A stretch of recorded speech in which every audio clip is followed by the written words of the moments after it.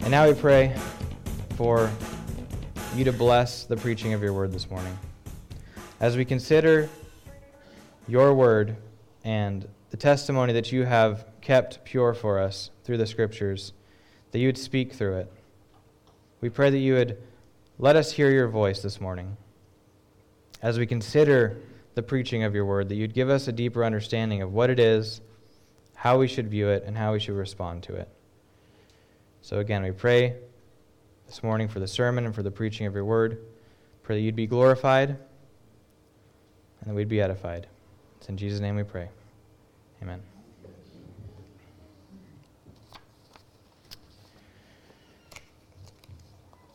So I am excited to be here this morning. We will be starting a new series as we completed our study of Jude the last time I was able to preach. And so the series that we will be beginning this morning is a series on the means of grace. And so while we reference the means of grace nearly every week in our services, I realize that we haven't had any time devoted specifically to examining what these means of grace are. And so this series will be looking at each of these elements individually. And so, Lord willing, we'll be able to grow into a deeper understanding of what these are and how they function in our Christian life. So historically, the means of grace, or more specifically, the ordinary means of grace, have been understood in the Reformed tradition as the typical or ordinary way in which God conforms us into the image and likeness of Christ. So, the ordinary means of grace include preaching, prayer, and the sacraments, namely baptism and the Lord's Supper. And so before we begin this morning, I want to emphasize that these are the ordinary means of grace. They're not necessarily the only way that God chooses to work within us. It's just the most normative, most ordinary way. And I think that we'll see that brought out as we examine each of these means individually. But my point is that I don't want you to misunderstand what I'm saying as that there's the other fruitful things in the Christian life are powerless to aid us. Things such as personal Bible reading, family worship, book studies, and even reading biographies of saints that have modeled a godly life in the past can and often do encourage us to press on and fight the good fight of faith. But what we are specifically concerned with in this series will be the primary elements of our corporate worship each Lord's Day and how God uses them as an ordinary means of sanctification. And so with that said, let us begin this morning by examining the first means of grace, which is preaching. And so please turn with me to 2 Timothy chapter 4.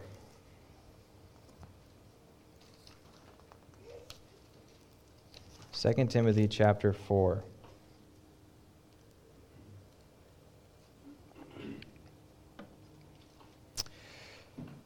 So recently, our youngest daughter, Addie, has reached a new stage in her development. As the parents in here know, the really early newborn stage largely consists of eating and sleeping. They don't yet have the ability to interact very much. But after these early months, there comes a time when they start to become alert to things. Movements begin to interest them. Sounds become things of interest. Soon they're able to perceive things and even smile. And as a parent, one of the best feelings in these early days of our children's lives is when they hear you, they hear your voice, they look right at you, and they smile. They recognize your face and your voice. They hear you, and they become happy that you are there. But while they come to recognize your voice and smile when they hear you, the opposite is true of the voice of a stranger. When an unknown voice is heard, especially when it's seen coming from an unfamiliar face, it's typically not met with a smile. In some cases, it causes the child to frown or even cry. This is because the voice of a mother and father are familiar. They represent comfort and safety. They're symbolic of hunger being satisfied, diapers being changed, and sleep enjoyed. The voice of a stranger, however, is foreign. It's unfamiliar. It has no good thing attached to it. It merely communicates to them mystery. It represents the unknown. And the reason for considering this is because this parallels the way the Christian hears the voice of God and the voice of a stranger, each respectively. And so this brings me to the main point of our sermon this morning, which is to hear the word faithfully preached is to hear the voice of God. Again, to hear the word faithfully preached is to hear the voice of God. Now, with that said, please look with me now at our text this morning. 2 Timothy chapter 4, verse 1. We read this. I solemnly charge you in the presence of God and of Jesus Christ, who is to judge the living and the dead, and by his appearing and his kingdom. Now, the context here of this passage is the Apostle Paul writing his final epistle before he's martyred in Rome. He's writing to Timothy, who previously he had called his true child in the faith, and he knows that his days are numbered. Look down at chapter 4, verse 6, where we read, For I am already being poured out as a drink offering, and the time of my departure has come. So Paul understands he's nearing the end of his life. So knowing that his days are limited, he writes to Timothy, his child in the faith, who is pastoring the church at Ephesus. And as you can imagine, he wastes no ink on things of little importance. Paul is giving Timothy his final instructions before he's martyred. And it's in this solemn context that we find and read this solemn charge. He says again, I solemnly charge you in the presence of God and of Christ Jesus, who is to judge the living and the dead, and by his appearing in his kingdom. In other words, I charge you before the judge of all men, who will return and render to those what is justly due to them. Whatever this charge is clearly of utmost importance. In the solemn, broader context of the letter comes a specific solemn charge. And so what is it that Paul reveres this deeply? Look with me at verse 2. Preach. We'll stop there. Preach. The charge to Timothy is to preach. Now, this word in the Greek is kerusso, which simply means to declare or proclaim publicly. It's the action of announcing something, to make a public proclamation. And it's worth noting that this verb in the Greek is in the imperative, which means that it is a command.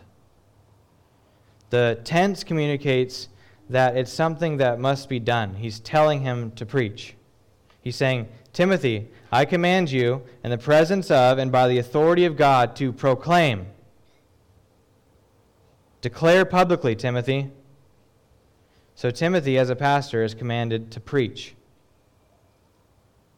But, like many verbs, kerusso needs a subject in order to carry out the action. The command is to preach, right? To declare, to proclaim. But this leads to a very natural question, which is to preach what? Declare what? Proclaim what? If I walk up to you and I say, throw, you'll rightly ask me, throw what? Do I mean throw a ball or throw a punch? Because one of those is not like the other. The object of the verb matters, right? And so this imperative to preach requires a subject to make sense out of it. It doesn't make sense on its own. It's the command to publicly proclaim, but what is it? Proclaim what? Is it one's opinions? Should the substance of our preaching be the ideas of the preacher? Is it right for him to declare his experiences or his dreams? Luckily, the text makes this clear. Look back at verse 2. Preach the word. Preach the word. It's the Scriptures. The Scriptures are the substance of what Timothy, and then all pastors, by extension of that same office, are commanded to preach. Paul does not leave this command to preach ambiguous as to what should be preached. Preaching, as defined by the Bible, is to publicly proclaim the Word of God, to preach the Word. The man of God is not instructed to declare opinions, however good they are in his own estimation. He is not instructed to use his dreams or supernatural encounters. No, he is commanded to preach. And the substance of that preaching must be the Word of God. Amen. Now, there is an important side note that I want you to understand clearly as it will relate to the rest of the series and why we do what we do in corporate worship. So I brought up the fact that this verb is in the imperative, and thus we should understand it as a command. And so the fact that this is directly commanded in Scripture, the fact that preaching is directly prescribed by the Scriptures, is very significant. So you can trace almost all forms of modern-day worship back to two schools of thought that were formulated in the Protestant Reformation of the 1500s. The first is the Reform view, and they held that that principle which is called the regulative principle of worship, and the second is what came from the Lutheran streams of thought, which held to the normative principle of worship. So regulative principle and normative principle of worship. And a simple way of explaining this is that the regulative principle of worship only uses those things which are positively commanded in Scripture in corporate worship on the Lord's Day. On the other hand, the normative principle is that anything that's not forbidden in the Scriptures is permissible to use in corporate worship. And this, again, was the view that was held by Lutherans. Now, to be fair to Luther, Melanchthon, and the other early Lutherans, they implemented a very conservative application of the normative principle. And yet, because of the freedom allowed within this normative principle, things have gotten very off the rails in some cases. Christian rock concerts, fog machines, altar calls, speaking in gibberish, self-promoting sermons, and various other distracting and unbiblical practices have crept into evangelicalism since these principles were developed in the 1500s. I'm sure you guys have seen a lot of that, past churches. And this, while I think is largely due to unconverted or at least very immature congregants and ministers, you can not argue against these things from the normative principle. These things are not forbidden in Scripture, right? It doesn't ever say you can't use fog machines. It doesn't ever say you can't have a large production, concert. It doesn't say that right? So you can't argue from that principle. So if it's not forbidden, then it must be okay to use, right? We would say that's wrong. Because God has commanded us to worship Him. And so if we believe in the sufficiency of Scripture for Christian life and practice, then we look to the Scriptures to find how it is that God wants to be worshipped. The worship belongs to Him. It's His worship. It's not left up to us to conjure up creative ways that we think God would like to be worshipped. No, it's His worship, and He gets to define it. So, needless to say, we do not hold to the normative principle of worship in this church.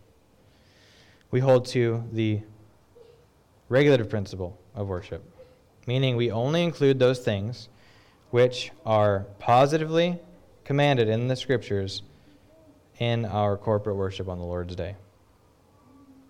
And this is why, if you'll notice, we do announcements before the opening prayer, and we do things like voting and church meetings after the benediction.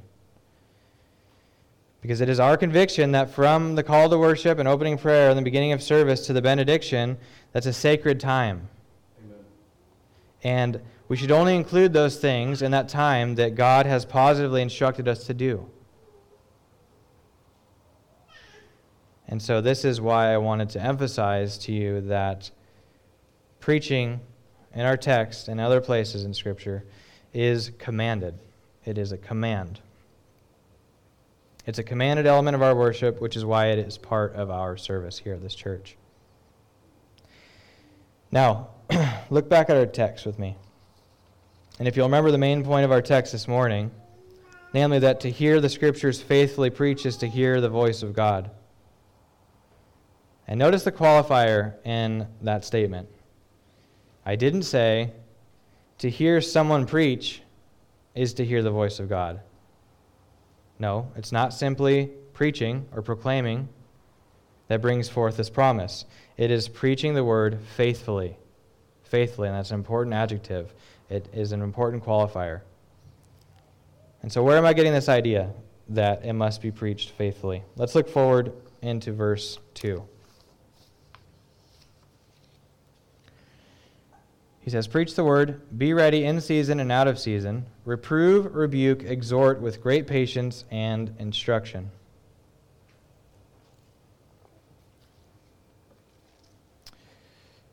So, within Paul's command to Timothy to reprove, rebuke, and exhort in his preaching makes this point clear that it's the accurate proclamation, the accurate, faithful preaching of God's word that's in view here. Why do I say that? Let me ask you this. Does Timothy, or any other pastor for that matter, have any power in and of themselves to reprove, or to rebuke, or to exhort? You may say yes, when they use the Scriptures to do so, and that's exactly the point. The pastor has no power in and of himself to reprove, rebuke, or exhort any person apart from the Word of God. He must rely on the authority found in God's Word to reprove, to rebuke, and to exhort God's people. If you look back into the last chapter of this book, chapter 3, in verse 16, I'm sure you're familiar with this passage. We read this. All Scripture is inspired by God and profitable for teaching, for reproof, for correction, for training in righteousness.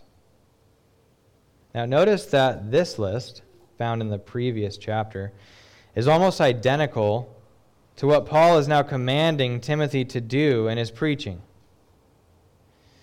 He said right before he gives the command to preach that Scripture, and Scripture alone, has the power and ability to teach, to reprove, to correct, which is basically the same thing as rebuke, and to train in righteousness, which is similar to exhorting.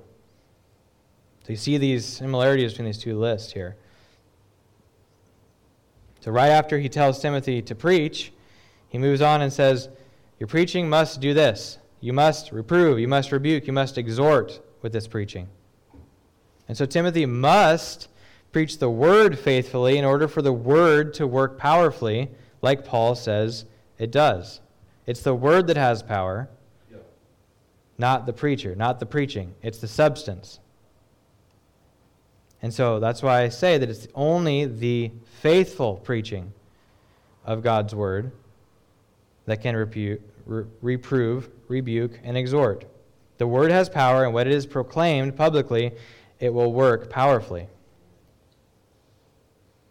Recall what the prophet Isaiah, what God says through the prophet Isaiah in chapter 55, verse 11.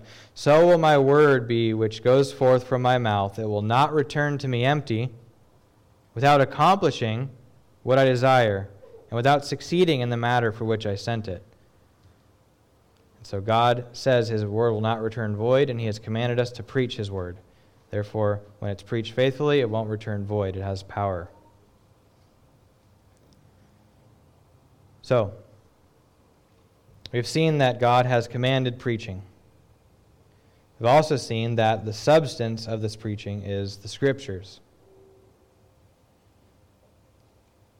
And both within the command itself to preach the word, as well as the further command to reprove, rebuke, and exhort, we see that the truth that faithful preaching is what is in view here. So from here on out, as I say preaching, I'm meaning the faithful proclamation of God's word, as the Bible defines what preaching is. And so now, with that said, and with preaching defined, I would like to move forward and examine the nature of preaching. The nature of preaching. I'd like to answer the question of what is it? What is it that we hear? When we hear God's word faithfully preached, what is it that we're hearing? Is it simply the voice of the pastor, or is it something more? So please turn in your Bibles again with me to Romans chapter 10. Leave your finger in 1 Timothy chapter 4, as we'll be returning there. But we need to look at Romans 10 and one other place in Scripture to help us to answer this question.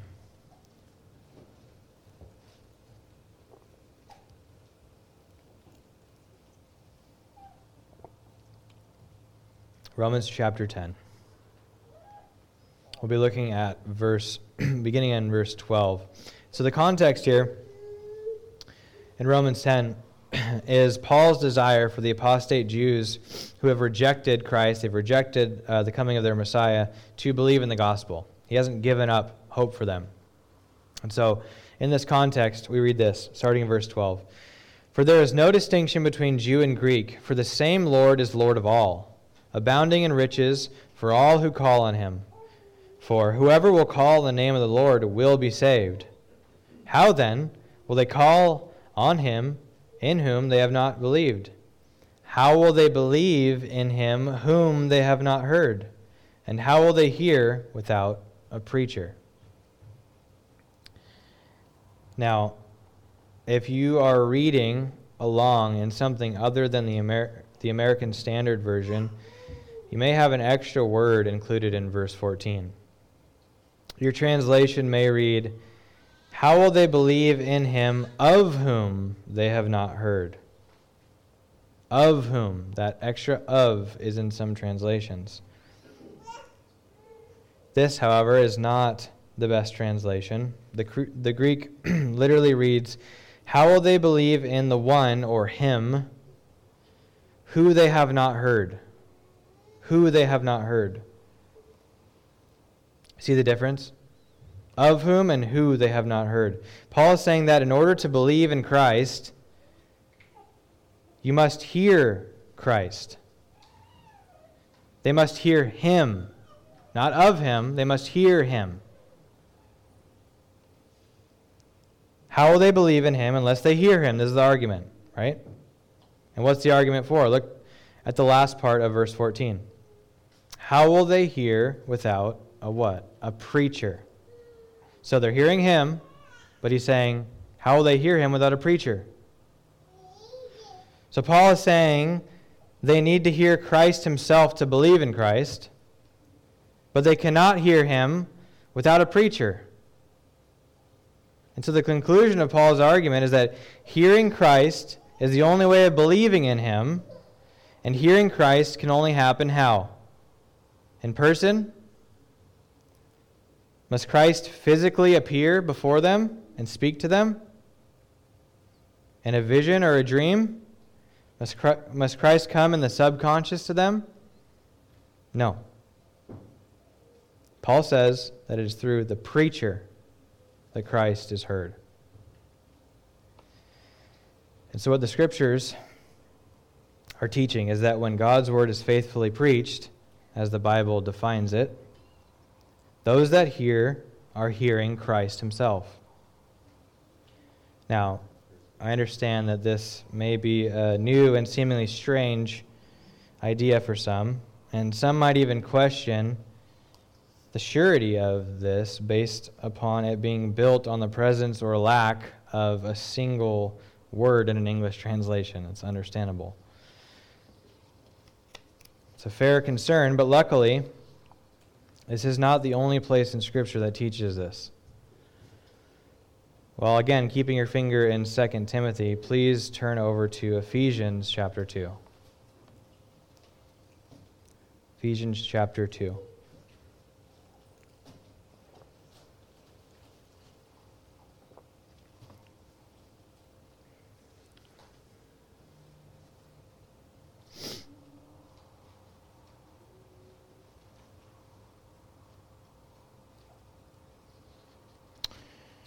We'll be starting we'll pick up in verse 11, but the main point I want to bring out here is in verse 17. So again, the context here is Paul writing to these Ephesian believers that had previously been dead in their trespasses and sins, and yet God, verse 4, God made them alive in Christ. He gave them grace and faith, which in previous studies we know that they are both gifts of God. And then Paul writes this in verse 11 moving forward. He says, "Therefore, remember that formerly you, the Gentiles in the flesh, who are called the uncircumcision, by the so-called circumcision, which is performed in the flesh by human hands, remember that you were at that time separated from Christ, excluded from the commonwealth of Israel, and strangers to the covenants of promise, having no hope and without God in the world. But now, in Christ Jesus, you who formerly were far off have been brought near by the blood of Christ. For he himself is our peace, who made both groups into one and broke down the barrier of dividing wall by abolishing in his flesh the enmity, which is the law of commandments contained in ordinances, so that in himself he might make for the two into one new man, thus establishing peace, and might reconcile them both in one body to God through the cross, by it having put to death the enmity." And now look at verse 17. This is where this point is drawn out from. "And he, Jesus, came and preached peace to you who were far away, and peace to those who were near. For through him we both have access in one Spirit to the Father." Do you see it? Paul, speaking to the believers in Ephesus, says, "He, Jesus, came and preached peace to you who were far off." Jesus preached peace to them. He also expresses the same thing in chapter 4 of Ephesians. He says, "But you did not learn Christ in this way, living in a worldly way, if indeed you have heard him and have been taught in him." You have heard him. So he preached to you, you have heard him. Paul says that they have heard him. They have heard Christ himself. They have heard Jesus. Now let me ask you, when in Jesus' ministry did he travel to Ephesus? Where in the gospel records do we see Jesus traveling to the Gentile region of Ephesus to preach to them? The answer is nowhere. He never went to Ephesus to preach. Jesus' ministry, as well as the apostles in the first part of the book of Acts, was to the Jews primarily. Jesus taught in Jewish synagogues and during his ministry, and then he instructed the apostles to start with the Jews as well. In Acts chapter 1, verse 6, we read this: "You shall be my witnesses both in Jerusalem, in all of Judea, and Samaria, and even to the remotest part of the earth." And so it's Jerusalem first, right, locally. Then it's expanded out to all of Judea. Then it's expanded out even more to Samaria, and then finally to the remotest part of the earth. So if Jesus focused on the Jew first, and then he instructed the apostles to do the same thing, how do we make sense of this? Jesus never came and preached to the Ephesians. And so since this is true, then has Paul made some historical mistake? Is this ammo for the atheist to attack the infallibility of Scripture? Certainly not. Paul wasn't mistaken about Jesus not physically coming and preaching to the Ephesians. How do I know this? If you'll remember, while Peter and the other 11 were tasked with ministering to the Jew first, it was the Apostle Paul who was given the ministry to the Gentiles. Galatians 1, 15 and 16, we read this. Paul says, "But when God, who had set me apart even from my mother's womb, and called me through his grace, was pleased to reveal his Son in me, so that I might preach him among the Gentiles." Also in Acts, Paul recounts his conversion and commission by Christ. He says this in Acts 22:21, "And he, Jesus, said to me, 'Go, for I will send you far away to the Gentiles.'" So we see that it was Paul who was given the ministry to the Gentiles. It was Paul himself, therefore, who went and preached to the Ephesians. Paul, in speaking his farewell to the Ephesians, says this in Acts 20 and 21. He says, "I did not shrink from declaring to you anything that was profitable, and teaching you publicly from house to house." He was preaching to them. He was teaching them, solemnly testifying to both Jews and Greeks of repentance towards God and faith in our Lord Jesus Christ. So Paul was not confused about whether or not Jesus physically came and preached to the Ephesians. He knew that that's not what happened because he knew that he himself was the one that preached them. And yet he tells these Ephesians that he, Christ, came and preached to you. What he is saying is that through his own faithful proclamation, through his own preaching of the Word of God, the Ephesians did not simply hear his own voice.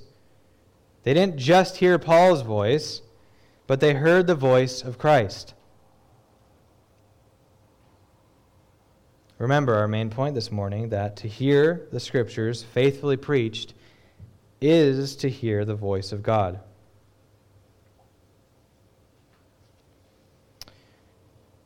So, we have seen that the Bible defines preaching as the faithful proclamation of the Word of God. The Ephesians did not simply hear Paul's voice, they heard the voice of Christ. And this command that was given to Timothy and all pastors by extension of that same office is to preach and to let the audience hear the voice of Christ. That's the command. We've also seen that the Scriptures have power and authority to reprove, to rebuke, and to exhort the believer. And it is the duty of the preacher to pursue this end through the means of preaching.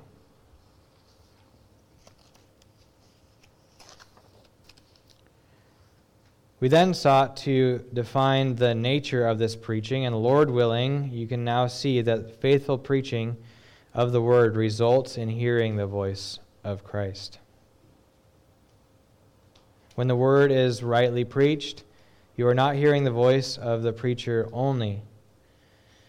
It is not his own voice, however steeped in the truths of Scripture that voice may be. The Jews, upon hearing the sent preacher in Romans 10, did not hear the preacher's voice. It's not his voice alone. The Ephesians, having heard the preaching of Paul, did not hear the voice of Paul alone. It was not simply his voice. Because to hear the word faithfully preached is to hear the voice of God.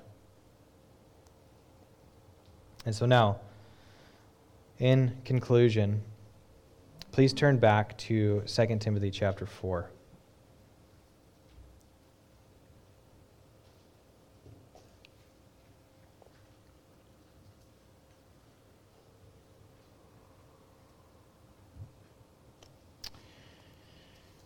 Second Timothy chapter 4. So Paul charges Timothy in the presence of God to preach the word. And by this we've seen that means the faithful proclamation of the word, and in so doing, he is used by God to speak to his people, to reprove them, to rebuke them, and to exhort them. He then gives a reason why. Please look with me at verses 3 and 4 in 2 Timothy chapter 4.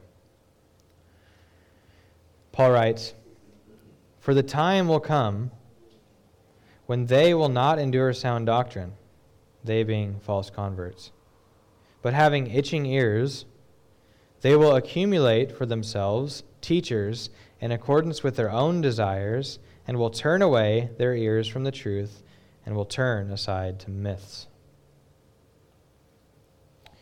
And so he is making a distinction here between true and false converts. The true convert are those mentioned above who will sit under Timothy's preaching. They want to hear the voice of God through the faithful proclamation of the word. They desire to be reproved. They desire to be rebuked. They desire to be exhorted in godliness. They want that. That's what they desire. The false converts, on the other hand, want nothing to do with Timothy or this faithful preaching.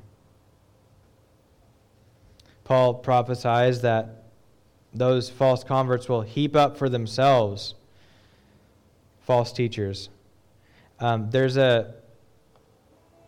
Sometimes we can think of false teachers taking advantage of people, and to an extent they surely do.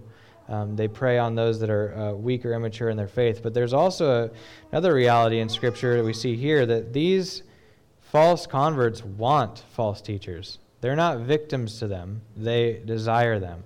They're the ones that accumulate and heap up for themselves these false teachers. They're the ones that put them up and listen to them and sit under their preaching. They empower them by giving them their attention and giving them their respect. And so, while yes, false teachers do take advantage of weak and immature believers, there's also the reality that false converts are responsible for the false preaching that they subject themselves to. But it is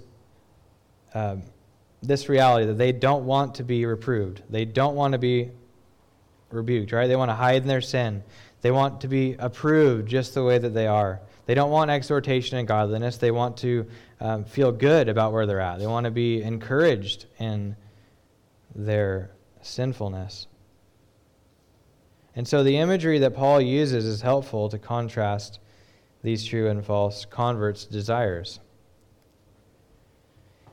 He says that these false converts have itching ears, right? They have itching ears, and they desire the scratching of false preaching.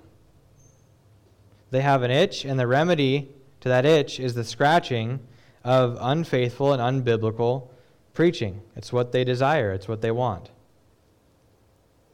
And so we all know that when you have an itch, a scratch is desirable. It's a soothing feeling, and it meets the need of itchiness. But what about when you don't have an itch? Does scratching sound appealing? Of course not. Scratching without an itch is undesirable, offensive, and painful. Those that have itching ears find this false preaching desirable, and that's because they don't know God, and they cannot hear his voice. They don't want to hear his voice. Amen. But Christ's sheep do know his voice. They hear his voice and they love it. They hate the voice of another. The scratch of false preaching is offensive to them, right? John 10 says this in verses 1 through 5. Jesus says, "Truly, truly, I say to you, he who does not enter by the door into the fold of the sheep, but climbs in some other way, he is a thief and a robber.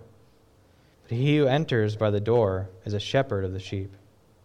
To him the doorkeeper opens. And the sheep hear his voice, and he calls his own sheep by name and leads them out. When he puts forth all his own, he goes ahead of them, and the sheep follow him because they know his voice. A stranger they simply will not follow, but will flee from him because they do not know the voice of strangers." To hear the Scriptures faithfully preached is to hear the voice of God. Christ's sheep hear his voice, and they do not follow the voice of a stranger. And so now, by way of application, let us consider 2 points. We have seen that preaching is a command of the Lord. It's positively commanded in Scripture. We include it as a primary element of our corporate worship here at this church because it is positively commanded and because of its nature as the Bible defines it. We have seen that the Bible defines preaching as the faithful proclamation of God's Word, and that when it is done rightly and faithfully, the hearers are actually hearing the voice of Christ. And so what shall we do in light of this? How should we respond? Again, let us consider 2 points. The first and most pressing is to ask yourselves if you are among Christ's sheep. Have you personally laid a hold of him by faith and trusted in him for the salvation of your soul? He invites all to come and freely drink of the stream of life. You may be unsure. Well, we're given an indicator in our text this morning that can aid us in our assurance. Have you experienced the desire to hear faithful preaching? Do you like to be challenged towards Christ-likeness? Are you among those who desire the effects of faithful preaching? Do you desire to be reproved? Do you desire to be rebuked? Do you desire to be exhorted? If in those things, and as a result of those things, you become more and more like the Lord Jesus Christ. Do you hunger and thirst for the Word of God? Does your attitude embody the sentiment that man shall not live by bread alone, but by every word that proceeds from the mouth of God? And on the other side of the same coin, you could ask yourselves, do you find false preaching offensive? Is the scratch that soothes the itching ears of false believers an unpleasant sound to you? Do you find yourselves unable to listen to unfaithful preaching because in it you do not hear the voice of Christ, but rather you hear the voice of a stranger? Well, if so, then take heart. It's only Christ's sheep that hear his voice. A voice of a stranger they will not follow. Back to our introduction analogy, much like how young children hear the voices of their parents and smile, yet frown at the voice of a stranger, so Christ's sheep long to hear his voice and won't listen to the voice of a stranger? That is the first question to ask yourself this morning, if you are counted among Christ's sheep. And if not, hear him call you today, out of darkness and into marvelous light, to follow him and not the voice of a stranger, into life and life abundant. And the second question is for those that have believed and do know the voice of the shepherd. I would ask you this morning, what is your view of preaching? Do you simply view it as sanctified opinions that may or may not encourage you? Or do you view preaching as the medium through which Christ speaks to you, his bride, each Lord's Day as we gather? The scriptures are clear that Christ uses preaching to speak to his church as a primary and ordinary means of grace. Do you believe this? And if so, how high ought we to esteem the Lord's Day? The Puritans referred to it as the market day of the soul, and indeed it is. It is one sanctified day of the week where we gather and corporately worship and offer God praise together. But he also promises that while we give him our worship and praise, that we will hear his voice. We ought to prize the Lord's Day and come each week with anticipation that the living God desires communion with us and will meet us here and speak to us through the preaching of his word. And it is in this way precisely that we see that preaching is a means of grace. God uses preaching of his word to reprove, to rebuke, and to exhort us. And by coming to corporate worship regularly and sitting under faithful preaching, we are conformed more into the image and likeness of Christ as our faith is grown each week. Amen. For we know that faith comes from hearing, and hearing by the word of Christ. Let's pray. Father, we thank you that you've promised to be with us in a special way. Give us your special presence each Lord's Day as we gather.